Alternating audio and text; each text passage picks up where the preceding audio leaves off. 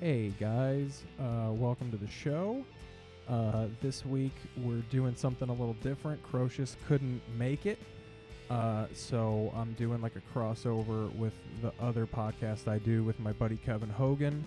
No comic books came out this week or the week before, so we just kind of shat the shot, or however it says, did something with the sheriff. I don't know. We did a good podcast though, so I'm releasing it as an episode of this show as well. Yeah, and then nothing more. Kevin Hogan, if you want to, his social media is at khogs_1983. Confusing, but that's what it is. So follow him. And then I am at Keith Paesel, KeithPaesel on everything. Yeah, and that's it. That's all. It's all the intro you need. Here is the episode.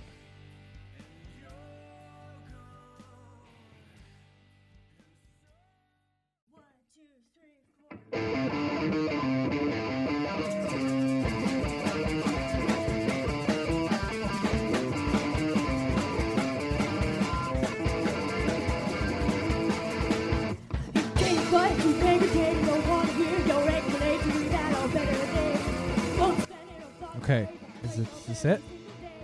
Yeah, I'm recording now. Okay. I just had like a 2-second delay. Oh, okay. Yeah, that's weird. So we're actually doing it. We had 10 minutes of a good one. I just want to recap real quick recap of everything the listeners are not going to be able to hear about. We ran down about 20 good Yogi Berra quotes because your grandpa. We did. They were pretty good. Because we started talking about grandpas and about my grandfather used to play dominoes with Yogi Berra. Yeah, you talked about how you loved yours and how mine was, I did love my grandpa. Yeah, I loved mine too. And then through that, we got into other stuff, but it was good. That's good. We don't need to talk about the other stuff. Yeah, well, because it was, we were slinging slurs. We were slinging slurs. We were also talking about like what we were gonna do with our stimulus money. Oh yeah, we were talking about the stock market, like people, well-informed people. Yeah, when you're looking for stock tips, listen to Journey into Nerdery. But dude, put that in a savings account. No, dude, I'm putting it into the stock market. I can make more money in the stock market. What are you gonna do? So yeah, you're gonna. Crocious did that. I'll do a couple mutual funds and then maybe buy some shares in McDonald's because McDonald's is going to be releasing. Sure, you company man. The vegan Beyond Burger. You were like, I'm going to invest in McDonald's because they're bringing the McRib back and stocks go through the roof. You gotta. They're going to go through the roof. No, you gotta. They're going to be bringing out. Where are you, Keith? The McRib brings confidence. In the market. That's this week's title. There we go. It really does, man. Have you ever had a good McRib? Sandwich? Yeah, I like McRib so much that I get the 7-Eleven version, which is never out of season, by the way. You go tell your big wig bosses that 7-Eleven is always slinging them rib sandwiches. They obviously don't call it the McRib. It's just a barbecue rib sandwich, but it's the McRib. Yeah, but it's not the McRib. It's not. The bread's a little tough because they put it in those weird fucking convection microwaves that blow 80-mile-an-hour heat at it. It's the stand inside that oven. It's the stand. Yeah, man. McDonald's is gonna sooner or later release like an Impossible or Beyond Burger, and when they do, like the stocks. They could have got it's gonna be Beyond, or because they could have done the Impossible or Beyond, whichever one is currently out. McDonald's turned down like idiots. Well, McDonald's could also be developing their own proprietary version. There you go. They should just do it and not tell people and stop murdering fields worth of cows. I'm not against whacking off a cow or two for a burger because I love it, but like if you just did it and didn't tell people it wasn't meat, they would never know. So, like with fast food specifically, because those Impossible Whoppers taste just like Whoppers. Never. I'm a company man. I've never been to a Burger King. Yeah, but you've always worked for McDonald's. I also never go to Burger King. Dude, Burger King is fire. You can Burger King's garbage. No, it's really good. Burger King's Did really they good. did they do a turnaround? I remember I went to a Burger King 6 years ago. I was like, this food is awful. Well, because here's why I like Burger King. Number one, it's a flame broiled burger, so you taste that grill in it. Now it's also filled with chemicals, but also their nuggets used to be bigger. They're not anymore because McDonald's has those big ass fucking tenders now. Yeah. And that's the thing too is Burger King had tenders. McDonald's has nuggets, dude. Tenders were the long boys. Tenders always beat a nugget. Burger King Kids Club over Happy Meals all fucking day. Oh, I disagree, man. Happy Meals all over. Dude, Burger I'm King a Happy Kids Meal Club. stan. Burger King Kids Club was a toy, and you got Ninja Turtle VHSs sent to you. I got Chick McNuggets dressed up as firefighters. Get the fuck out of here with that, dude. Burger King Kids Club all day. They had a whole cast of characters. I had figurines of all of them. Their fries have are bomb wheels? now. Oh yeah, hell yeah! I had wheels. Dude, with the What big, about Shades? Are you just naming characters? What about Jacket? Let's go, Jack. What about Airwalk sneakers? Let me look up the. Burger I King never Kids liked Club. Burger King, man. Like, I went to a Burger King once as a child, and I shit my pants. And it was during a birthday party, and I could never go to Burger King ever again. But yeah, that always scars you. It took me 20 years to eat mustard again. Also, and I am not. This is not hyperbolic. Burger King's breakfast is superior to everything in the land, except for maybe the odd thing like breakfast at Whataburger or something like that. No, man, Hardee's. Hardee's is the best breakfast. Hardee's is Burger King though. It's the same fucking food. It's flame broiled. Hardee's tastes exactly like Burger King. Although I want to try Wendy's. See, Wendy's is have you not fucked with Wendy's either? What are you doing? Dude, there's no Wendy's by me. Yeah, there's not a lot of Wendy's in Chicago, is there? Yeah, I can't, and I don't want to pay the extra money to get it Postmated. It's like $30 Dude, for me to get a couple sandwiches. need to I can't just get a sandwich. You I need to have to pop buy that- enough stuff to justify it. You need to pop that mask on and go ride and Pop get that yourself mask some on and- fucking Wendy's. Go get yourself a Dave's triple cheeseburger. I'm or a talking breakfast, Baconator, man. or Wendy's doesn't have breakfast. Wendy's does have breakfast. It just started. Oh yeah, they have little waffle Sammies and stuff, right? Yeah, dude. Taco I've Bell heard does- their breakfast is fire. Taco yo. Bell's breakfast isn't bad either. I haven't ever. There's no Taco Bells north of like Belmont and Sheffield. I always forget you're in fucking Lincoln Square with all the moms. I am. There's just no Taco Bell up here, man. It's all little. I think the closest Taco Bell to me is in like Evanston. See, that's maybe the, Rogers that's the Park. give and take about neighborhoods like that is like there's no Wendy's, but you can get like homemade poachkis and shit like that, Yeah, I can definitely get a punch key. which is good, but like you're not gonna want that every day. Sometimes I you am want a close to goddamn a 7-Eleven Popeyes. donut. Sometimes I want a fucking Popeyes. Dude, sometimes I want a Stan's donut, and I'm too far from Stan's to get a donut. Hold on. Now I'm looking up Stan's. Oh, Stan's Donuts good, but you got to go do right if you're going donuts. I can't. Do Right doesn't deliver this far north. That's fucking wild. It's fucking nuts. Also, whenever I say Stan's, I always think it's Stan Makita's. Large. We're Postmating Burger King now because of this conversation. Wow. That's how good it is. Stan Makita. Stan's is closed, by the way. Forever. Stan's Donuts? Like they went out of business? They went out of business this week. Really? Stan's is open right now. Yeah, but they might not have updated their Google. Google the fucking story. Don't just look at their store hours and trust. You're never right, Kevin. Just Stan's Donuts. Whoa. Oh, no, that's you. That's in L.A. Westwood Legend Stan's Donuts in L.A. That's in Westwood. just in L.A. It's not just in L.A. Unless the one in Chicago's a franchise. Chicago's different. They just used the name. Chicago's different, he says. They just use the name. They use the recipe, too. Yeah, they're kind of different. They're a different beast. Look up. Did it just say it's just the ones in L.A.? Hold up. Hold up. LA's. Here we go. Hey. Eater LA 2 days ago. LA's classic Stan's Donuts is closed forever after 55 years of business. Nothing about Chicago. Yeah, it's just the LA one. Yeah, LA had a second stands. LA had the first stands, bitch. Ella? LA? You Donuts? talk about Ella? If you're talking donuts, dude. Are you talking Jones? Dude, I was laughing at. We went to work.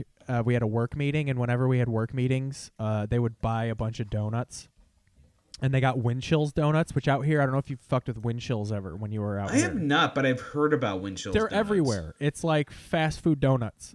But I remember my boss was like, "Now that's the shit I grew up on," and I was just like, "That's literally the most generic donut." Like he was saying it like it was that neighborhood shit. Like that's my shit right there. Huh, Keith, I'm gonna see if I can get Stan's Donuts delivered to my fat fucking face. Probably. You know what you guys have out there in Plentiful that we only have one of, and it's in West Hollywood, not far from us or not close to us, is fucking the cookie place. What's the fucking cookie place? Insomnia? Yeah. Yeah, that's an Indiana thing. There's one out here. What's up? And it's in West Hollywood, and they do not deliver out of the West Hollywood area. Keith, what is one thing that you are like, man, I really want that, and it won't get delivered to you because it's too far? Probably a lot of shit. I mean, there's a Geno's East in Burbank that I'm sure won't come over the hill. They just opened up. They were fucking ballsy. They opened up during the pandemic. Oh, Keith. Yo. I can get Stan's Donuts delivered to me. What are you gonna get? Oh man, I'm gonna get all the fat fuck donuts. That's dope. I just got the original chicken sandwich. I might get some fucking fat fuck dones. Hell yeah. All right. I went on the internet too much. So you're getting Burger King. What's your order? Mm-hmm. What's your go-to order? Original chicken sandwich. But sometimes I get Is that the long chicken sandwich? Yes, it's the long chicken sandwich. It's got a real acidic pop to it. It's good. It's got a nice bite to it. But then they also have like the regular like chicken sandwich. It's like a chicken breast. And then if I like the multi-meated Whopper, sometimes they'll have a double or triple Whopper, and I'll go with that sometimes. But I usually go full on chicken sandwich, or I usually exclusively go there for breakfast because the croissant witch is off the fucking chain. See, man, I'm all about the loaded omelet from Hardee's. See, but you had a McGriddle recently for the first time. I've been to the mountaintop, Which and I've changed. had a fucking it changed. It's the best. The McGriddle's the best thing I've ever had. I might get McGriddle tomorrow. Can you do they just have them at work? No. Oddly enough, they don't have McGriddles or biscuits at the downtown McDonald's in the West Loop. No, I'm saying like at when you worked in the headquarters, do they have food just around? Like, can you get like will they bring in a tray of cheeseburgers and just like here you go? There would just be catered food around, but it wouldn't be McDonald's food. They had an in-house catering. I'm surprised. But my bosses would just get us. My supervisor would just get us McDonald's. Yeah, we're gonna go She would downstairs. just be like, lunch is on Mia. Is there a McDonald's in the headquarters? Yeah, and the headquarters downtown is their test kitchen, right? And the global restaurant, the international restaurants downtown. That used to be in the suburbs. You're lucky. You're fucking lucky you got that job when they built that new building. You'd have to be going out to fucking Deerfield. Oh fuck yeah, man! I would not be going out to Deerfield. I'm so glad McDonald's is in downtown Chicago. Yeah. Yeah, I would not be going out to Deerfield. Oh fuck that. I mean, it's not with a car. It's not that far. It's probably like a 30-minute commute. It depends, but yeah, but how am I gonna get there? Like train? Well, they might be. Do you make? Like, could you, within reason, buy like a car? Like, if you absolutely needed to, if it was a job you wanted, could you buy a beater and just like, yeah, I'll buy it to go to work? Because you can take a beater to Deerfield. Or do you just not like driving? I really just don't like driving. Yeah. Because I feel like you probably could buy a car.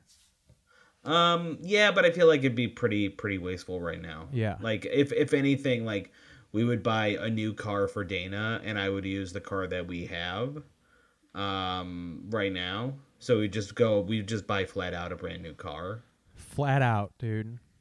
Yeah, that stimulus. I like money. the idea of calling up a place and just being like, "Yeah, we're interested in flat out buying a new car." Yeah, what you doing, girl? I've been trying to get a bunch of these like breweries and things like delivered to us because I'm like, I'm in Chicago.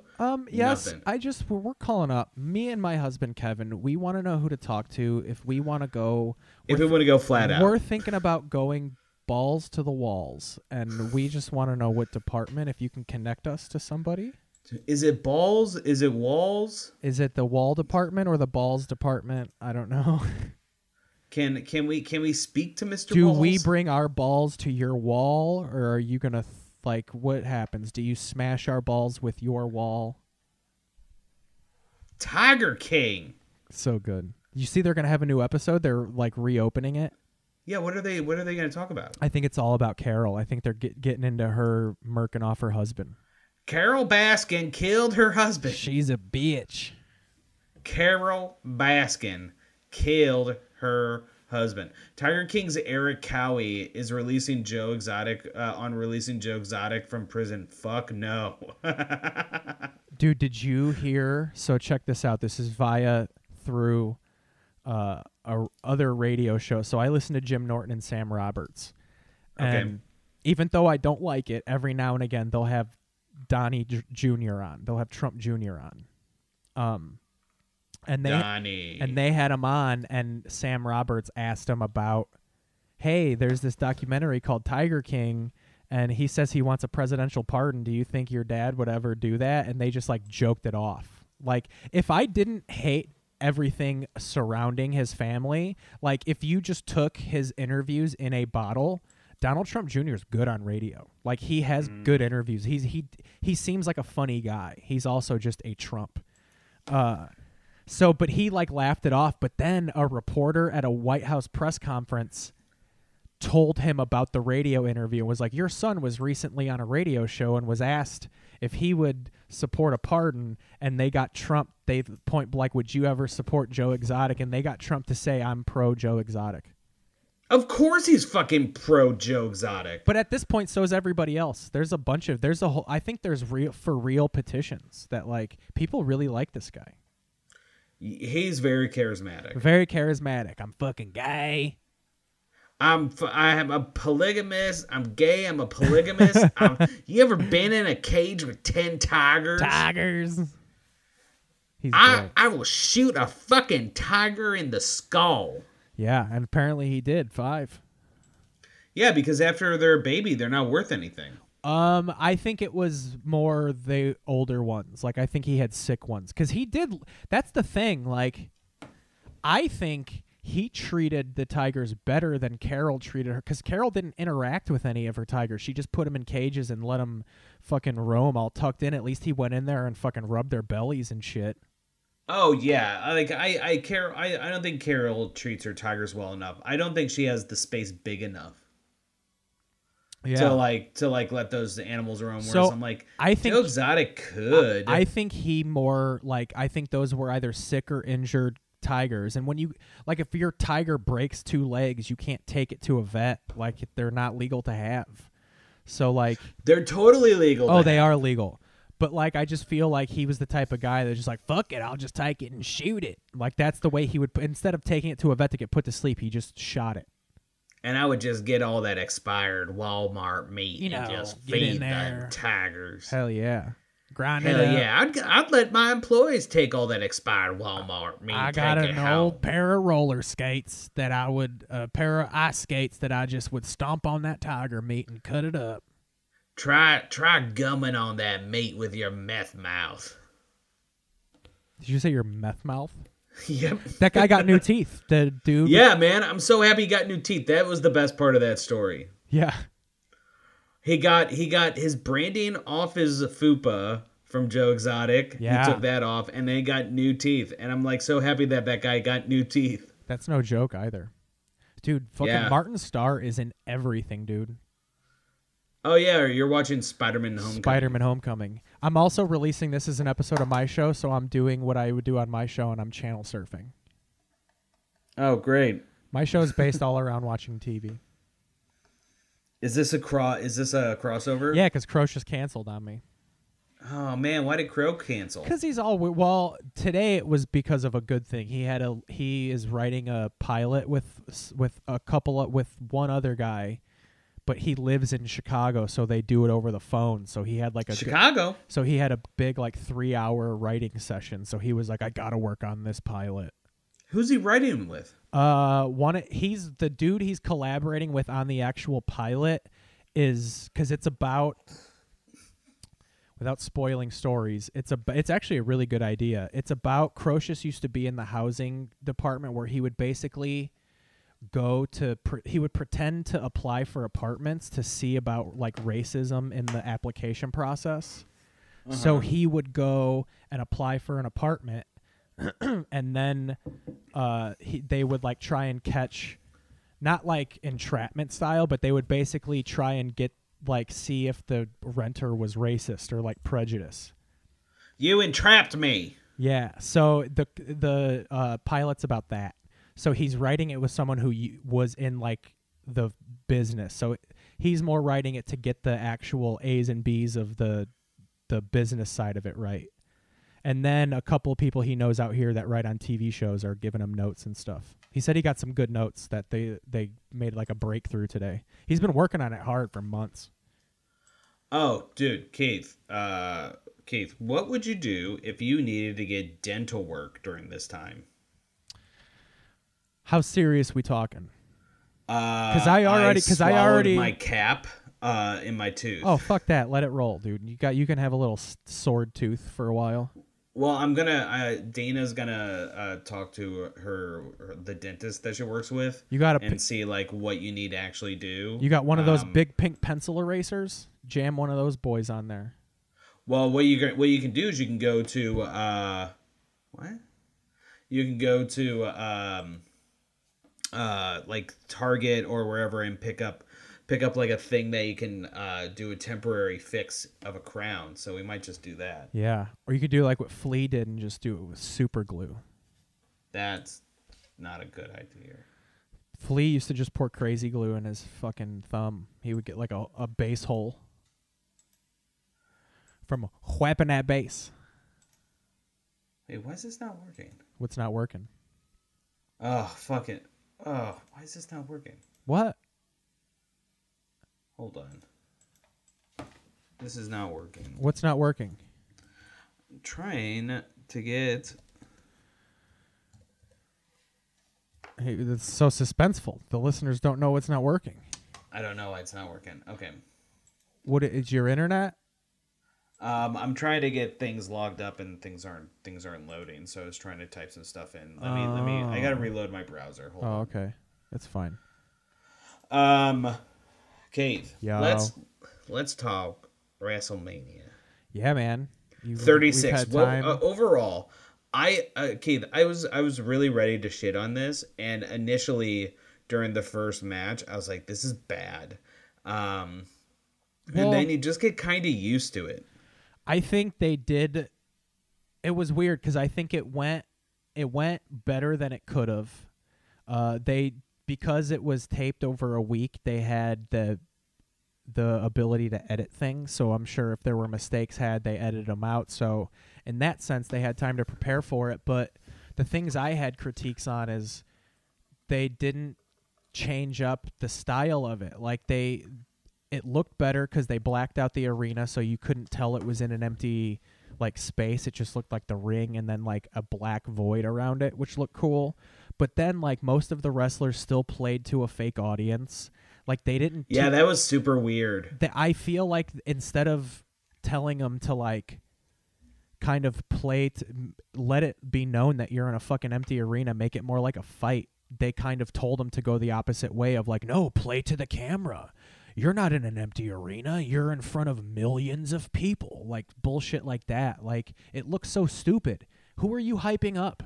When you win a title and you're screaming and holding it in the air, who are you doing that for? You're in an empty building. It looks so ridiculous. Well, they could have done some stuff with the camera work and done a little bit tighter shots. Like when they do hold up a belt, just be like Drew McIntyre, he directly look at the camera and was like, "For you." Or like, do what AEW does and have 7 people spaced apart cheering. Have the cameramen do it. It makes a million times difference to just have people in the background going, yeah, like clapping and cheering. Yeah, but if that's there, they're not going to do that because that's what AEW did. Well, no, they're just not going to do it because they just don't. They're fucking stupid, and they won't acknowledge the coronavirus. Stephanie McMahon said because of current circumstances. Vince McMahon, no, they acknowledged it today. One of the wrestlers got well, yeah, COVID. But that's still, they're not going to acknowledge that on TV. When you go watch WWE TV, they are not going to talk about that. They're going to say prevailing circumstance, just how they don't say hospital. They say, well, that's probably legal. That's probably legal. No, it's Vince McMahon. Vince McMahon doesn't want his product to exist in reality. So he doesn't want, they're doing it because of just prevailing circumstances. They don't want it to seem real. They don't want to panic any sort of, they don't want to drive down their stock. They're just, it's insane. Well, with that said, I thought it was going to be pretty bad, but it could have been worse. Yeah. And even stuff I enjoyed because it was insane. Like the Firefly Funhouse match. Oh, that was the Boneyard great. match. It wasn't great, though. It was just, here's why it wasn't great is because at least the Boneyard match had some sort of logic. Wrestling? But it had logic to it. Like, they brought Firefly Funhouse had logic. No, it didn't. Here's why it didn't. They brought this up on another podcast. AJ Styles willingly had that match. There's reasons why he would be in that Boneyard. Like, how is John Cena changing costumes? How is he there at no point did they say like, now you're entering a different reality. Like, they just kind of did all this weird, and it was cool and weird, but there was no logic to it. And like, all of a sudden you have John Cena was never in WCW. Like, why are you putting him in the NWO? And then also, are we supposed to, like, he's dead now. Bray Wyatt killed John Cena at the end of that segment. So now what, you're going to come back in 8 months and just be like, yeah, that was weird, huh? Like, it just makes, even AJ Styles you could logic that off of being like, well, the stipulation was that you had to bury your partner, and then when Undertaker won and drove off, EMTs came and took AJ to a hospital. Like, how are you going to logic away? Oh, yeah, we went to Bray Wyatt's Funhouse and we removed John Cena and like... We went to another dimension. Yeah, like, what the fuck? And it wasn't a match. They didn't wrestle. It really wasn't a match. That was my major critique of it. But with that said, it's been the whole thing we've been talking about Bray Wyatt and The Fiend, going back through the history of the wrestlers and having them pushed to be their original selves. And now but they kind of backed off that. But now he's fighting Braun Strowman. The Fiend? Why? Yeah, that doesn't make any sense. Because Braun Strowman's got the Universal Belt. They kind of also, and this is what I think backfired on McMahon, is because like we talked about last week, his whole plan of putting Goldberg against Roman Reigns was he thought Goldberg was going to draw these giant WrestleMania numbers. But then when WrestleMania had to go pre-taped and in front of no audience, that kind of was pointless. So then Roman Reigns drops out because his immune system's compromised. So then that fucks up your whole main event anyway, because the whole luster was supposed to be Roman Reigns, the current biggest money draw, against Goldberg, who was the old big money draw.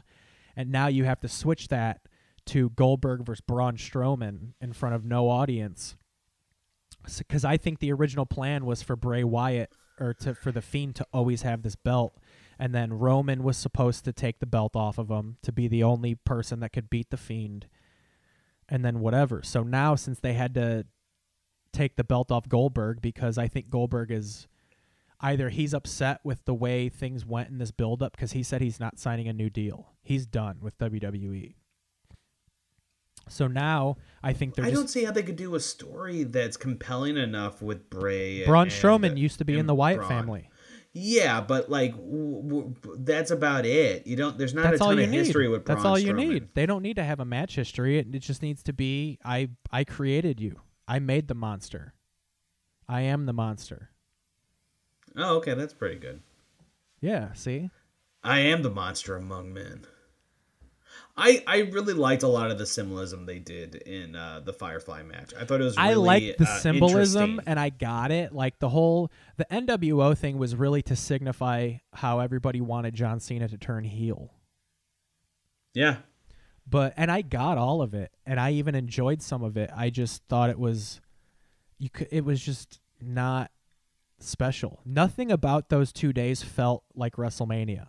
Let's get it. Let's talk day one. If that was any other pay-per-view, I would say that was like, oh, that was the best Over the Edge I ever saw. But like, in no way did that feel like the biggest pay-per-view of the year. Yeah, I agree, man. Okay. So I'm on CBS Sports.com. So they're starting with Corbin and Elias. Okay. Well, they had Nikki Cross and Alexa Bliss first. Where is? Look above that. There's probably a match above that, because Nikki. Oh, they did Kabuki Warriors. Yeah. I'm glad they gave it to Alexa Bliss and Nikki Cross. I hated Nikki Cross without a crowd is weird. Yeah, even Alexa Bliss. Like this was the one match where I was like, there's too much playing to the crowd. Yeah. And too much hyping up. And With they did a weird tag. Love the Kabuki Warriors. They had a weird tag in this match too. Like Alexa Bliss fell out of the ring and tagged the partner outside of the ring, and the ref acknowledged it, but Nikki Cross didn't sell it. So like for a little bit they mixed up who was the legal person, and you could tell it was like an actual fuck up, like a choreographed fuck up. But the reason shit like that annoys me in this case is like you could have just started over and edited that out. Yeah, that's true. Like, why did you leave that in? You had the time to do that. Yeah. And there's even a moment in another tag match or the ladder match where someone gets pushed off a ladder and they fall completely from the top of the ladder to the floor. Yep. There's a crash pad. There's no thud. You'd hear like a thud if there was no. So like clearly there was a crash pad right there. You could have done that better. You could have edited in a thud. But yeah, and then they had Elias and King Corbin, which whatever. Yeah, whatever. Becky Lynch this and match Shayna was Baszler amazing. Was pretty good. The two women's matches were the best wrestling matches of both nights. Yeah, I agree with you on that Sami one. Zayn and Cesaro was good in that, like, I like the idea that Sami Zayn is so smarmy and shitty that like he runs around all match. Daniel Bryan whoops the shit out of him, and then literally the only offense that Sammy gets in is his finisher, and he wins. Yeah, it's a good heel. It's great. It's a good heel move. The SmackDown tag team match I felt was lacking. I liked it. If there were six it guys would have been in there, a mess, dude. I was so glad they did it like this. 3-way tag matches are never fun. The only time it was good is when you had the triangle ladder match at WrestleMania 2000, and it kind of like, if you go back and watch it, it's only like a 15-minute match. It's not long, and it stays in the ring. And it was 3 of the greatest tag teams ever, so they know how to do it. But I kind of but again, this is the not mentioning shit. At no point did they ever even say 3 people in this tag match are not in this match anymore. They didn't tell you at all. Like when, because this was supposed to be the tag match. Like they at no point did they mention that Miz. Oh yeah. That they didn't tell you why the partners weren't there. They didn't even say they weren't there. They just went about it as if this was always supposed to be a triple threat singles match. The partners could have at least been in the audience. Yeah, well, no, 8 feet apart. They refused to be there. It's their partners refused to travel. One of the Usos is quarantined with Roman Reigns. Miz is sick. I don't think he has the coronavirus, but he is sick, so he's quarantining. And then who was the other team? Big E. And then Big E, I think, is also quarantining. And then Xavier Woods has been hurt for months. How bad was Rob Gronkowski as the host? Awful. He was awful. Fucking terrible. So terrible. And why even say he's the host? He was there. He was on screen for like 4.5 minutes. Who's the host? Is there a host normally? Yeah, they always have someone kind of coming out. Usually it's an ex-Hall of Famer. Like Hulk Hogan did it last year.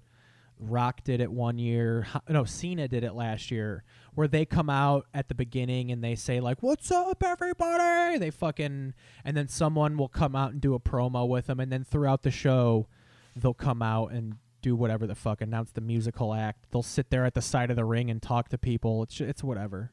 But they usually have... Gronkowski was fucking awful. But they usually reserve that spot for someone who can't wrestle but is a huge name, like Stone Cold or someone like that. Well, they reserved it for someone who can't wrestle and not a huge name and not good on the mic. Here's the reason they did it, is because Vince McMahon thinks, oh, we'll put Gronkowski out there and then ESPN will cover WrestleMania.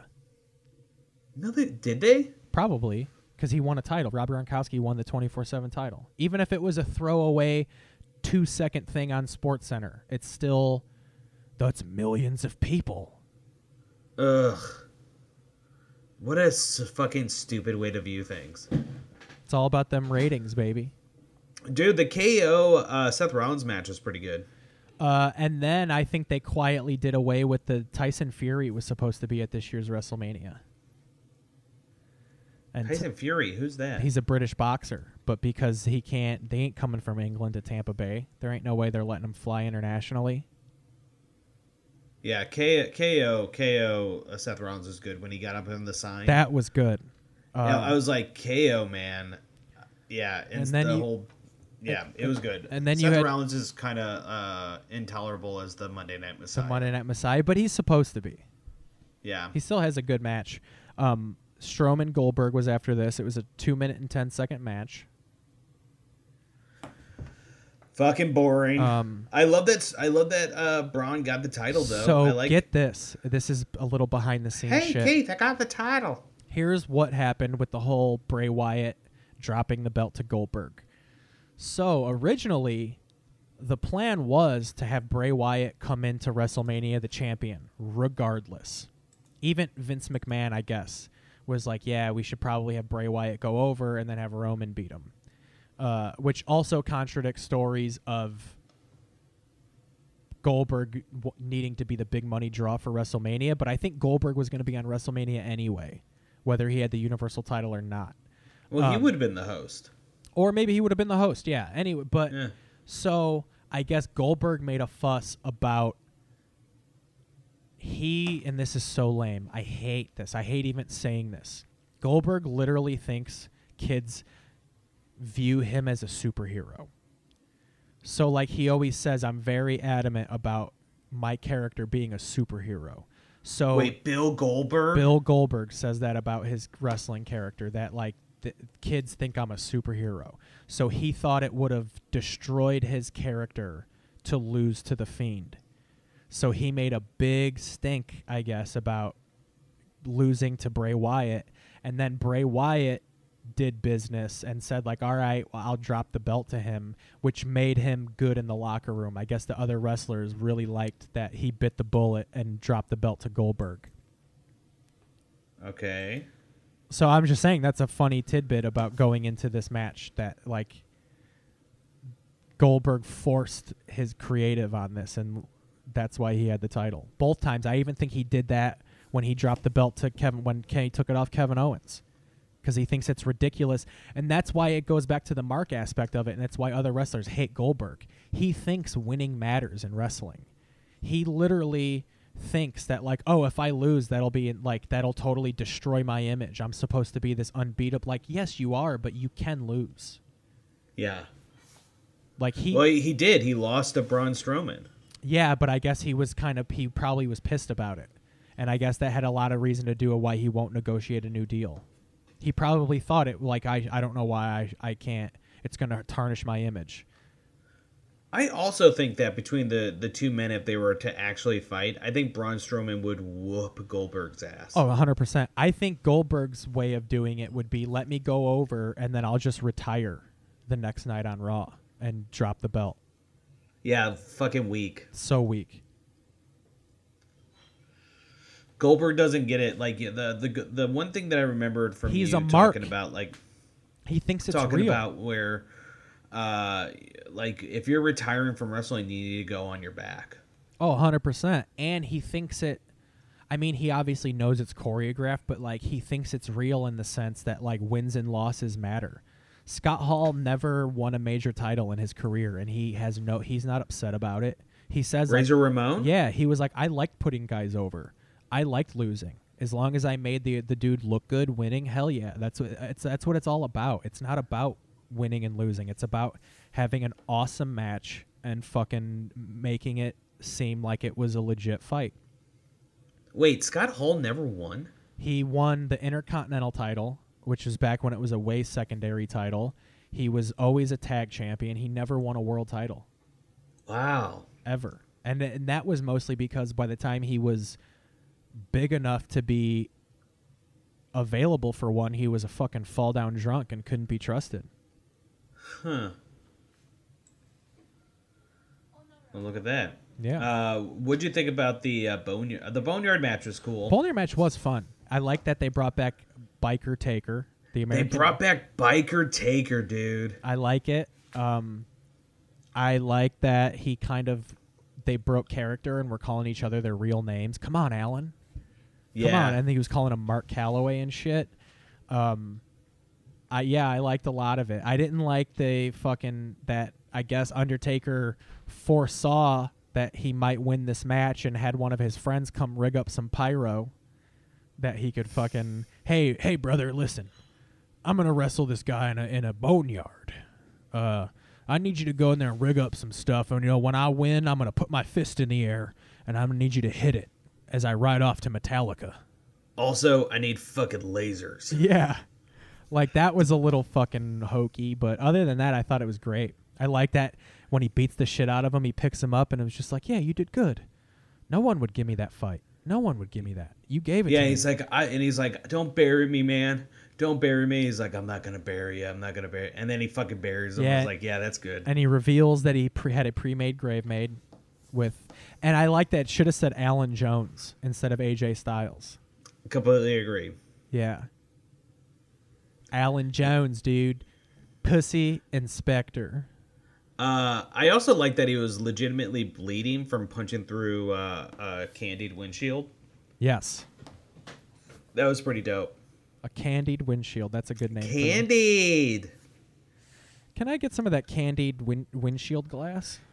Can you just give me some some yummy candied windshields, and can I get a candied door? And can I gotta get a that candy. Actually? And do you want to know a lot of the reason of why I, in hindsight, like the Boneyard match is because I didn't think it was going to be well produced. Also, I didn't think that was the end of the show. I thought I was like, well, now we got like another hour of show left. And then when I saw that it was the end and night one was only 3 hours, I was like, oh, what a great way to end it.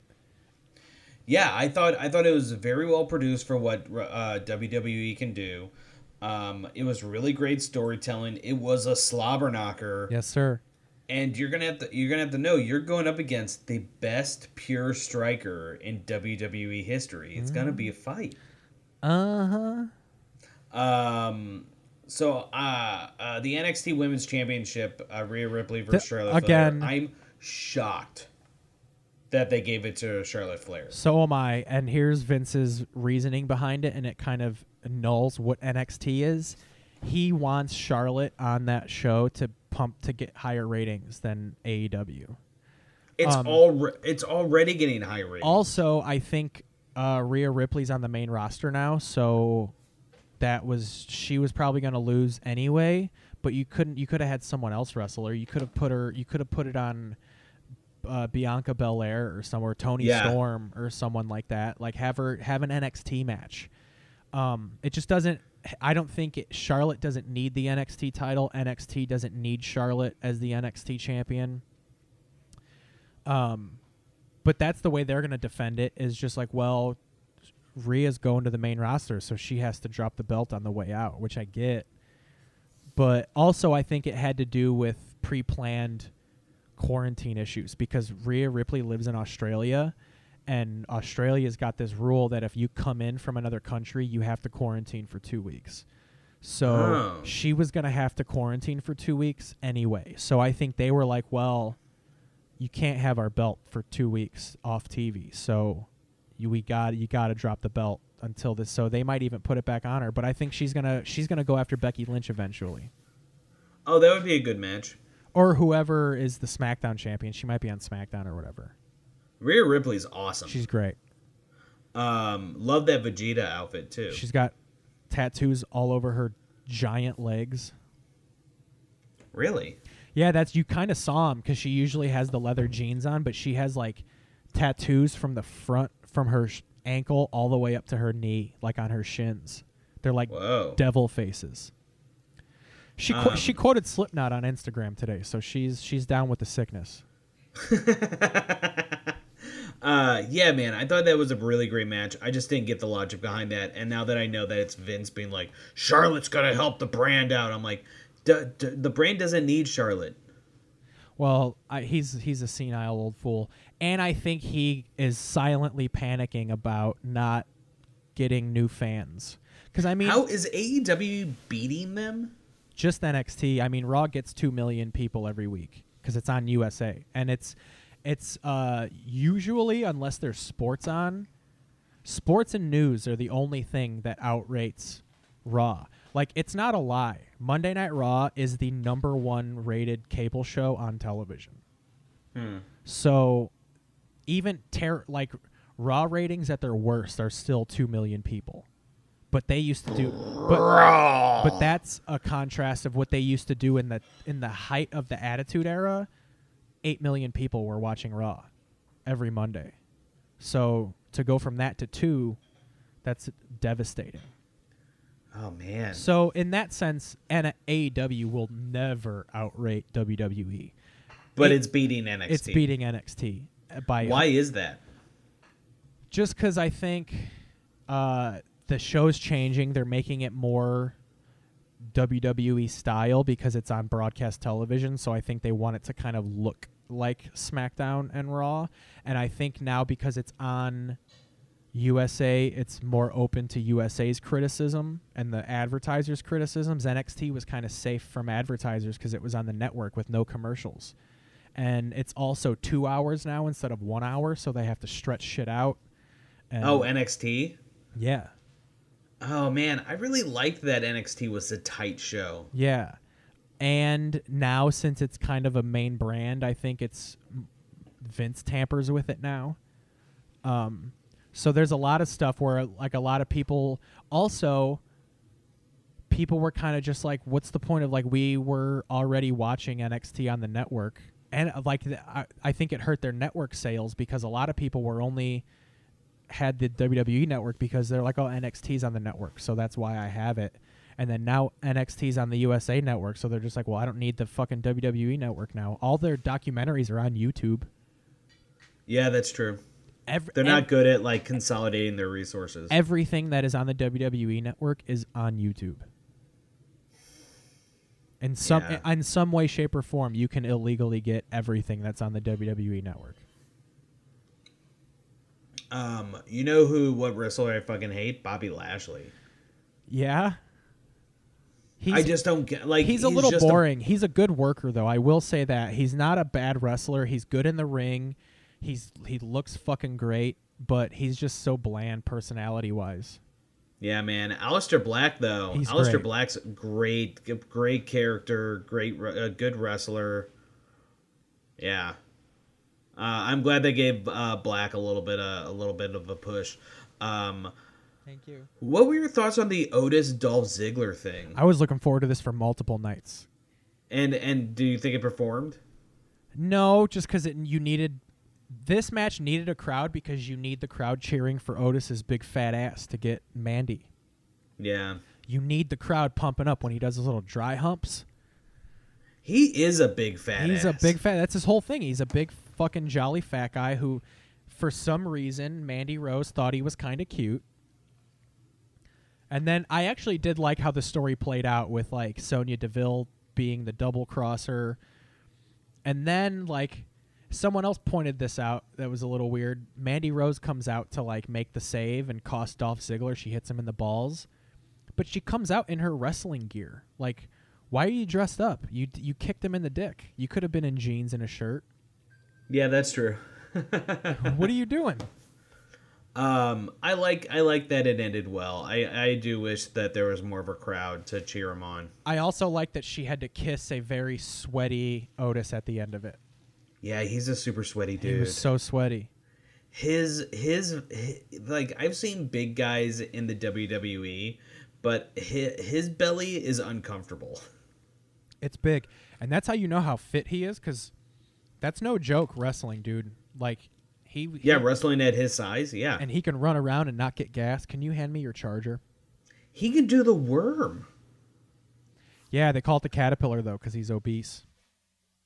Oh, okay. Okay. Oh, that I feel not. See, now I feel bad for Otis, but then again, like, that's kind of that's his thing. He knows. Accepts it. He knows what he is. He's getting paid to wrestle. I'm gonna plug in the computer for a second. Hold on. I was so fucking bored with the Edge Randy Orton match. Yeah, it wasn't good. It really wasn't the best. I was really hoping for the most of it, but I was also hoping that Edge was going to go down. Man, that big fat man loved that blonde woman. All right, I'm back. Yeah, dude, he was, and this was a months-long build. That big fat guy, he finally got his kiss. Well, because at first they were like friendly. You saw the build-up package, so you know how the story unfolded. Is this kayfabe? Are they really dating? No. Okay. God, no. Well, I don't know, man. Maybe she was like, "Oh, he's a good kisser." And, I mean, they might have hooked up. I heard the wrestlers very much mingle with each other. Ooh, fucky ducky. A lot of fraternizing. Yeah, the whole Edge Randy Orton thing was so long, so boring. Oh, dude. And this would have been it if there was a crowd or not. Yeah, and this one made you realize, and I was kind of mocking it the whole show, because there was no people, anytime they were out of breath, it was like, like the whole match, it was just them being like,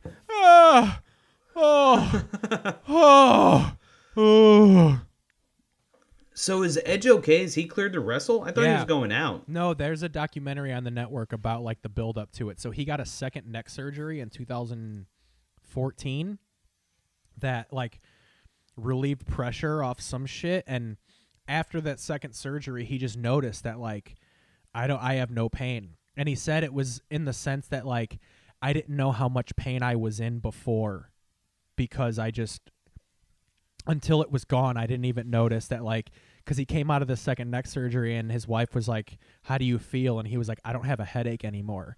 And he was like, "I didn't even know I had a headache, but now I don't. But now I don't have one, so I know I had a headache." And then the big test for him was, because WWE was following him around for this years-long documentary just about his life outside the ring. And then one day he was riding a mountain bike, because he lives up in the fucking Asheville, North Carolina, like the Smoky Mountains. Out by Dolly Parton in there. So he was riding around and he wrecked his bike. He ramped this hill and he fell off his bike and landed right on his back. Like they have it on film. And he pops right back up and like felt good. And he said that was the moment where he was like, if I can do this, why can't I do that? And so Edge loves wrestling. Oh, yeah. And then they even did it right, because he wanted to cheat the dirt sheets, because he said, like, I know that if I actually sign and come back, people are going to, it's not going to be special. It's going to get leaked. So they built a ring in his garage, and he had his wife, Beth Phoenix, who's a Hall of Famer, and Dash Wilder just wrestle with him for months, like in secret. And then when he debuted at the Royal Rumble, he hid like in a closet for the whole show. Oh, that's cool. So yeah, he loves wrestling. He kept it secret. And he wanted to make sure he was ready when he came back. It's just unfortunate that he came back and did this abomination of a match. And did you notice they did a Benoit spot? No, I did not. They went to the weight bench and he hung the lap belt around his neck and like choked him out with the lap belt. I don't think it was intentional, but come on, man. Yeah. That's not good. They gave Gronkowski the 24/7 championship. I was really hoping they were gonna let R-Truth run with it. Well, this was because Mojo Rawley won it the first night, so he beat Mojo Rawley for it. That was their little because him and Mojo were boys, so it was to set up oh, he turned on his friend. It was so stupid. Yeah, not a fan of it. Not a fan, Keith. Hold on. We're now at the Raw Tag Team Championship. Street Profits versus Angel Garza and Austin Theory. Austin Theory's got a good bod. Austin Theory's a good wrestler. He's a progress guy. He's like an English indie wrestler. I guess they like him a lot. But I can. The Street Profits were so fucking annoying without a crowd. More so than yeah, because it's one of those things. Their whole gimmick is hyping people up. They're starting a goddamn party. Yeah, man, I was not on board for this match. It was bad. It was good to see Bianca Belair, but have Bianca Belair fucking wrestle. Well, yeah, and then they debuted her officially on Raw the next night. Oh, so she's up on the main roster. Yeah, she's with the Street Profits. Oh, you're fucking wasting her. Well, no, she's actually married to one of them in real life. Well, yeah, I know that, but Bianca Belair is a legit wrestler. That ponytail?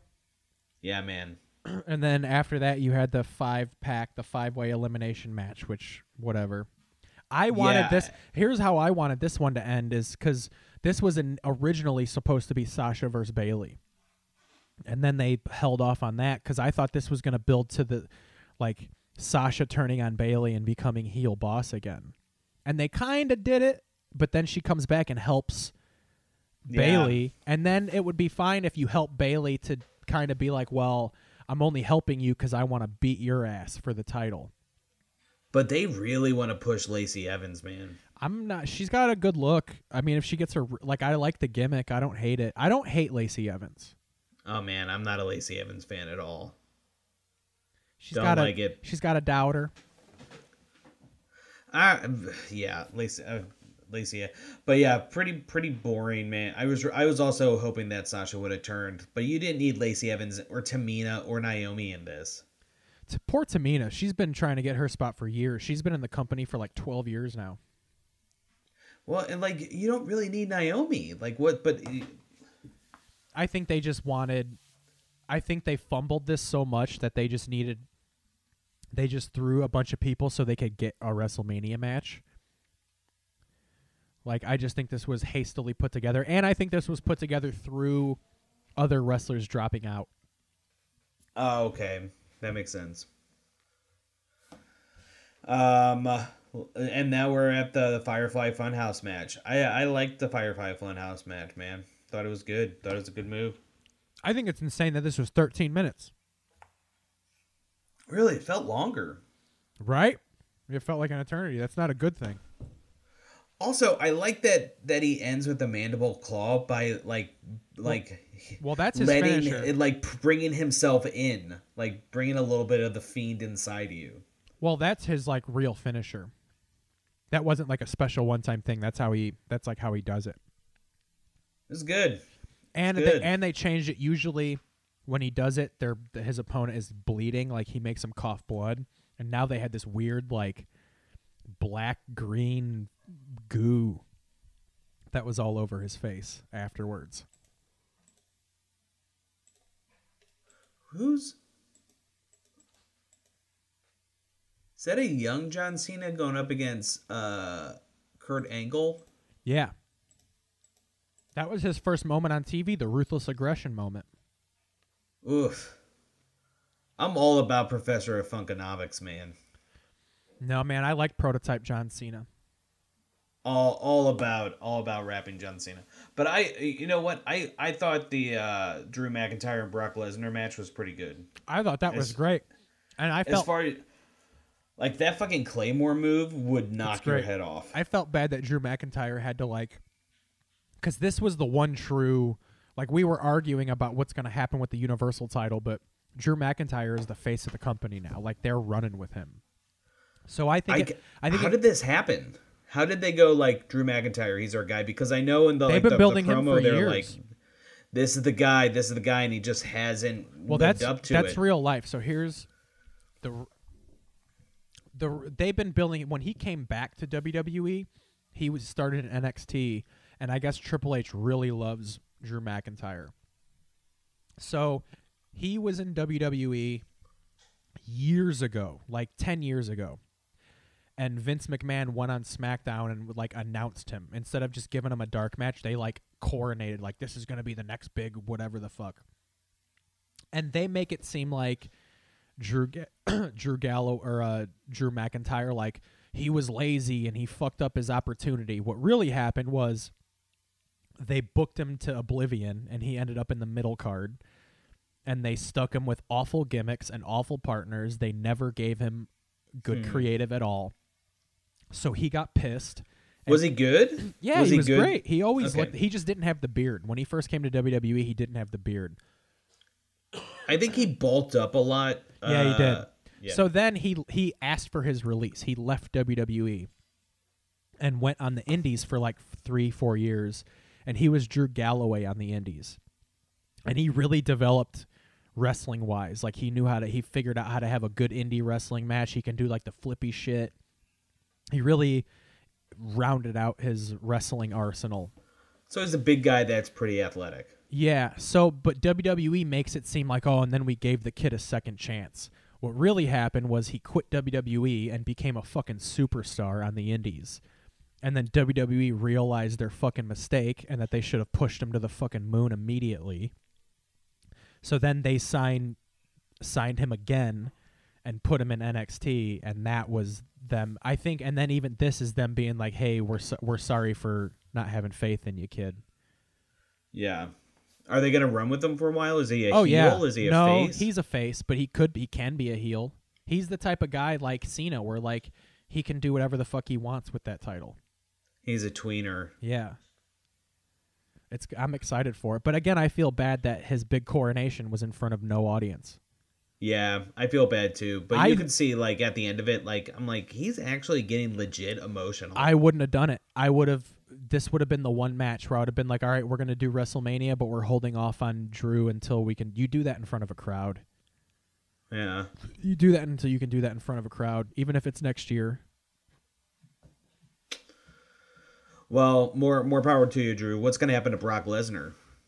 I mean, same old. He'll come back in 4 months or whatever.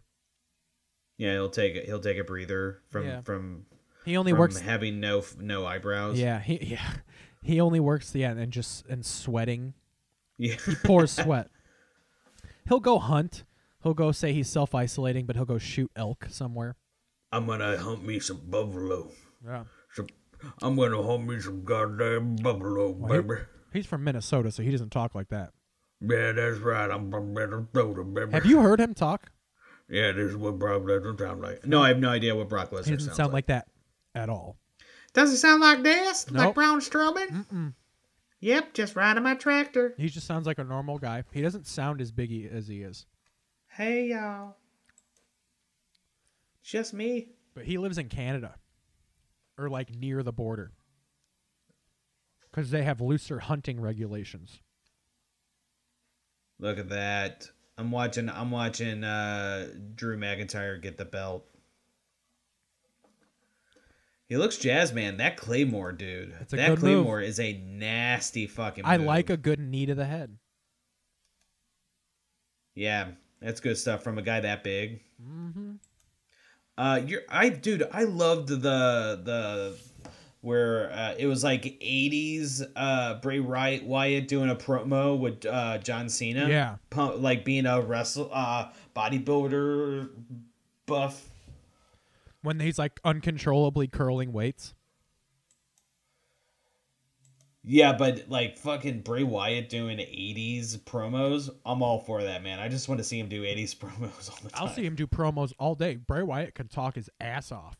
Yeah, he's great at that. Unfortunately, and I even think that's Bray's problem with a lot of the pushes that he lost is I don't think he can have a spectacular match.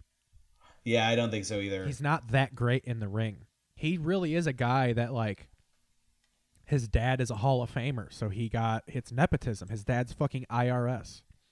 Hey, but at least Bray has like a good sense of creative and can fucking talk. Oh, this Fiend character, I guess, is so he got hurt way last year. That's when Cena beat him at WrestleMania for the WWE title.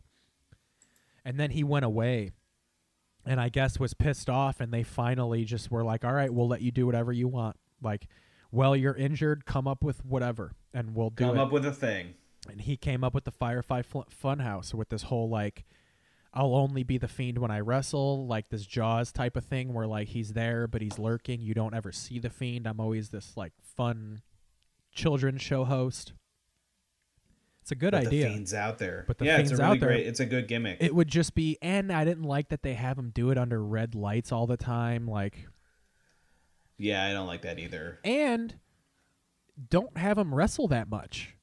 Like, the Fiend should be wrestling once every 2 or 3 months. No, yeah, the Fiend should only be wrestling at pay-per-views. And I think they should do kind of a Power Ranger thing where have him wrestle as Bray Wyatt a little bit. Like, only have him turn into the Fiend when he really needs that pump up. Like, it's that last dire. You have him wrestle as Bray Wyatt for 2/3 of the match. And then when it's like, when it crests into that finish, you have the lights go out and you have him turn into the Fiend. Yeah, but how can he quick change? Wear some breakaways, baby. Like you're coming off the bench. Whah! Yeah. Keith. Hold on. We are ending with WrestleMania. We didn't read any comics. No. Well, you bought stuff. I did. I bought stuff from Challengers. I'm going to be reading the first 2 trades of the Immortal Hulk because I only read like 3 issues of that run before I picked it back up. I should see if I could send you a virtual file of the first trade of the Intergalactic Empire of Wakanda for Black Panther. Ooh. I can probably get that for you. And then I'm going to read a book called Sixth Gun. I've heard of that. And I'm sure people know the book. If you're listening. Is that a Boom book? It's an Oni book. Okay. Here's the plot, the synopsis of the book. I'm going to Wikipedia. It's an Oni book, Oni Press. Summary. The Sixth Gun takes place in the Old West shortly after the end of the Civil War. The story centers around 6 pistols, each imbued with dark powers. The wielder of each pistol gains an ability unique to that weapon and is tied to the pistol until their death. The guns are numbered, with the titular Sixth Gun belonging to one of the story's primary protagonists, Becky Moncrief.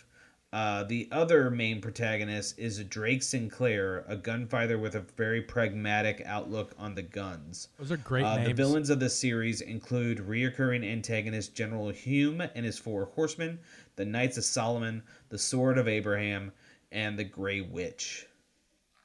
That's dope. That sounds right up your alley. So are these guns? Yeah, man. Are these guns sentient?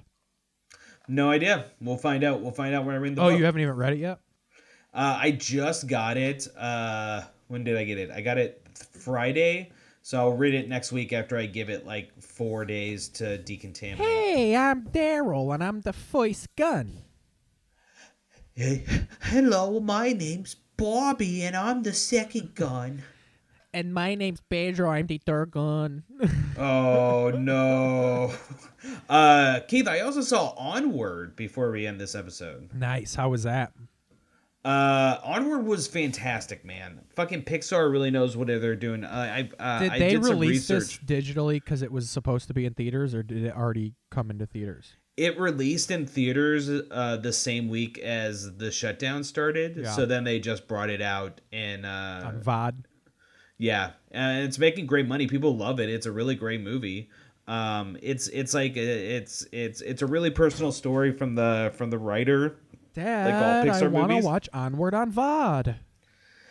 Dad, I don't want to go to the movie theater. Can I just watch VOD? Ooh, I want your VOD. Get some of that VOD, baby. You got a tight VOD. It was great, man. It's an adventure story. It's like a funny, wacky detail, which talking about like what family actually means and what it means to be like a hero and what it means to be like if you lose someone in your family, where does that pick up? Did they set up the sequel and Upward? That's great. It will probably be Upward.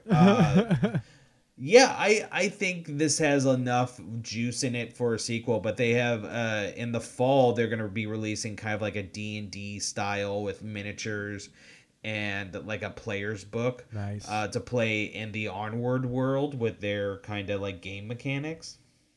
Of course they need it. Well, it's Pixar/Disney, so they're going to make product out of this. Oh, fucking synergy, dude. Like but hey, man, I'm on board. I'll pick it up. They're going to try and take over the D&D market.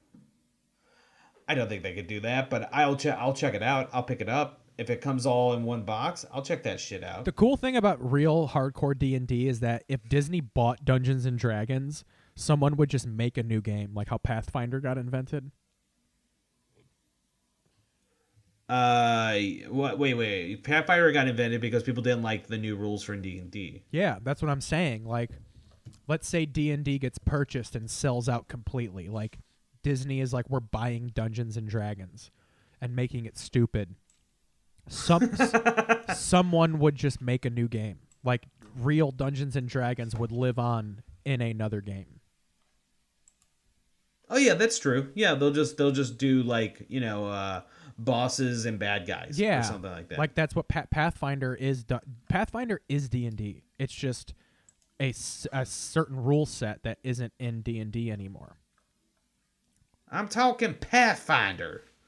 But I'm sure if you're nerdy enough about it, you can have a hour-long argument with me about how Pathfinder is nothing like D&D. I don't know. I've never played Pathfinder, so I can't really say anything about Pathfinder. It's the same. It's like the same mechanics of it. Like, you create your character, you roll dice. It's still a 20-sided die. It's literally D&D, just with a different name. It's D&D. But yeah, like it's 5 nerds didn't like the new version of D&D, so they created Pathfinder. Oh, I like that. Yeah. They used what they knew about it. Mm-hmm. Yeah. So I'm excited about that. I'll give that a shot. It was a great movie. They fought a gelatinous cube, which is in all actuality the weakest of all the D&D monsters, but yeah, you don't want to. You can't terrify these kids. It was pretty smart, well written, emotional, cried at the end. It accomplished everything that a Pixar movie should do. The only thing I get bummed at is that, like, now because of Stranger Things, everybody's like, well, we got to do D&D shit now. Hey man, I'm all for that. It's Stranger Things is the thing that got me into playing D&D. I always forget about that. Like after I saw the first season of Stranger Things, I was like, cool, I'm in, let's do it. And by D&D, Kevin means dicks and dongs. Dicks and dongs. I'm playing swords with my dick. Dicks and dongs.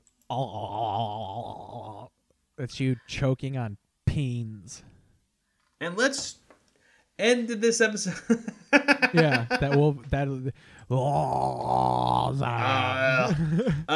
Keith, what are you looking forward to next week during your quarantine? Well, next week I can probably talk about we're crushing Mr. Robot right now. So I watched season 1 of Mr. Robot, the USA show, last year, and then I didn't finish it, so now it's on Amazon, so I'm crushing through it. We're literally in the middle of an episode right now. I paused it to do this podcast. Oh, that's mighty white of you. Do you know about that? Did you say mighty white? Are you being racist, Kevin? I know. I can do it too. Yeah. Or I should say, or prejudice, because we can't be racist to each other. It's not possible. Everyone's a little racist. Although I'm Mexican, so you can be racist to me. I'll allow it. Oh, well, that's mighty white of you. Because half of me is a marginalized person. You know? I got you, baby. We're real marginalized over here. So we're... Yeah, man. But do you know about Mr. Robot? Do you know the premise of it? No. So I do basically, not. I thought I did, but isn't it about like anonymous grabs? Well, yeah. So Rami Malek is this computer hacker who also you find out has this multiple personality, who is like an embodiment of his dad. And so he talks to him, and he plans this giant hack where he basically wipes the world's debt clean. He crushes, like, he wipes everybody's debt, so that causes a mass. He crashes the world economy, and it causes hysteria. So that's like the second season, and then like it escalates from there. Like right now they're involved in this stage 2 thing where like they're going to turn. So after they crashed this giant company, it's this company called E-Corp. It's basically the show's Google. Like it's that world's Google. So they basically destroy this company's database. And through doing that, they wipe everybody's debt clean in the world. And then you find out in season 2 that their next plan, because E-Corp is just going to rebuild their database, but with papers, they're like taking all their paper files and bringing them to a facility. So now they're going to blow that fucking facility up by hacking into their giant like computer room and turning the overpowering the lithium batteries in the computers and melting the batteries, and then like putting hydrogen in the room, and they're going to blow up this fucking building through hacking it, like with a hack. It's fucking dope. It's just a dope show. It's like hackers. So how did that start out? How does he become Mr. Robot? Well, Mr. Robot is Christian Slater. It's his other persona. And that's, so he just has multiple personalities. Well, it's only Christian Slater. He talks to it's not, and I guess it's a multiple personality, but it's really just like his dad talking to him. But then it's weird because other people will talk to Mr. Robot, and then they'll cut, and it's just talking to Rami Malek, but he's responding as Christian Slater. It's weird. And then it's wild. Like in season 2, they had an 80s style episode where they're in the show. He's getting the shit kicked out of him in jail by this Nazi group because he goes to jail for a little bit. And Mr. Robot, so he doesn't get beaten to death, takes him into like a 80s style sitcom.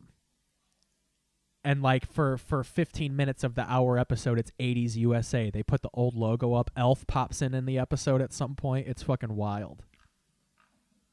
Mr. Robot. It's a real good show. If you read the basic synopsis, it probably won't spoil it, and it'll fucking lay out the show. I'm giving you so many Rami details. Malek is Elliot Alderson, a cybersecurity engineer and hacker with social anxiety disorder and clinical depression. He was addicted to heroin too. By an insurrectionary anarchist known as Mr. Robot, played by Christian Slater, and a group of hacktivists called the F Society. The group aims to destroy all debt records by encrypting a financial data of E-Corp, the largest conglomerate in the world. The pilot, blah, blah, blah. It's real good. But it shows you that, like, everybody has this fascination of, like, yeah, we'll wipe the debt clean and we'll save the world, man. But, like, it literally destroys society. Like, it crashes the world economy and collapses society. So like the world runs on debt. So season 2 is a lot of him realizing like, oh, I actually made the world way worse.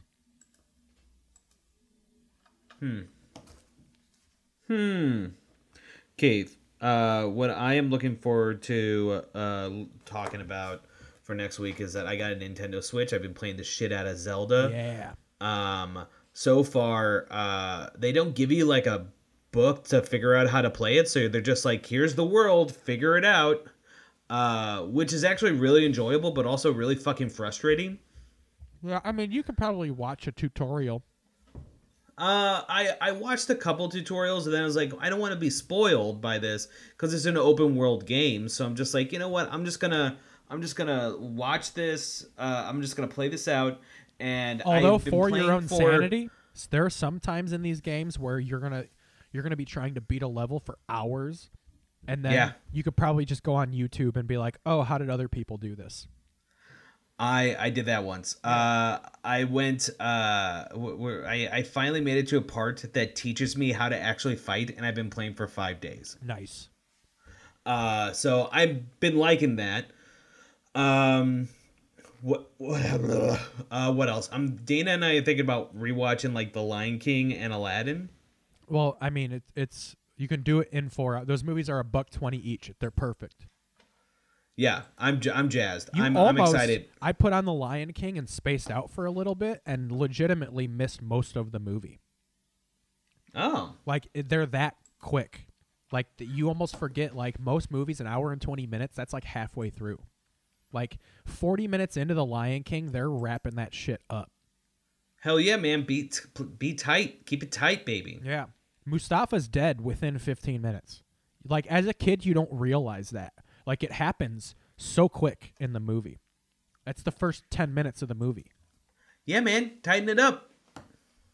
Which, that's why I don't want to watch the live-action one, because the real Lion King is an hour and 20 minutes. The live-action one is 2 hours and 2.5 hours. That means they added an hour of horse shit to it.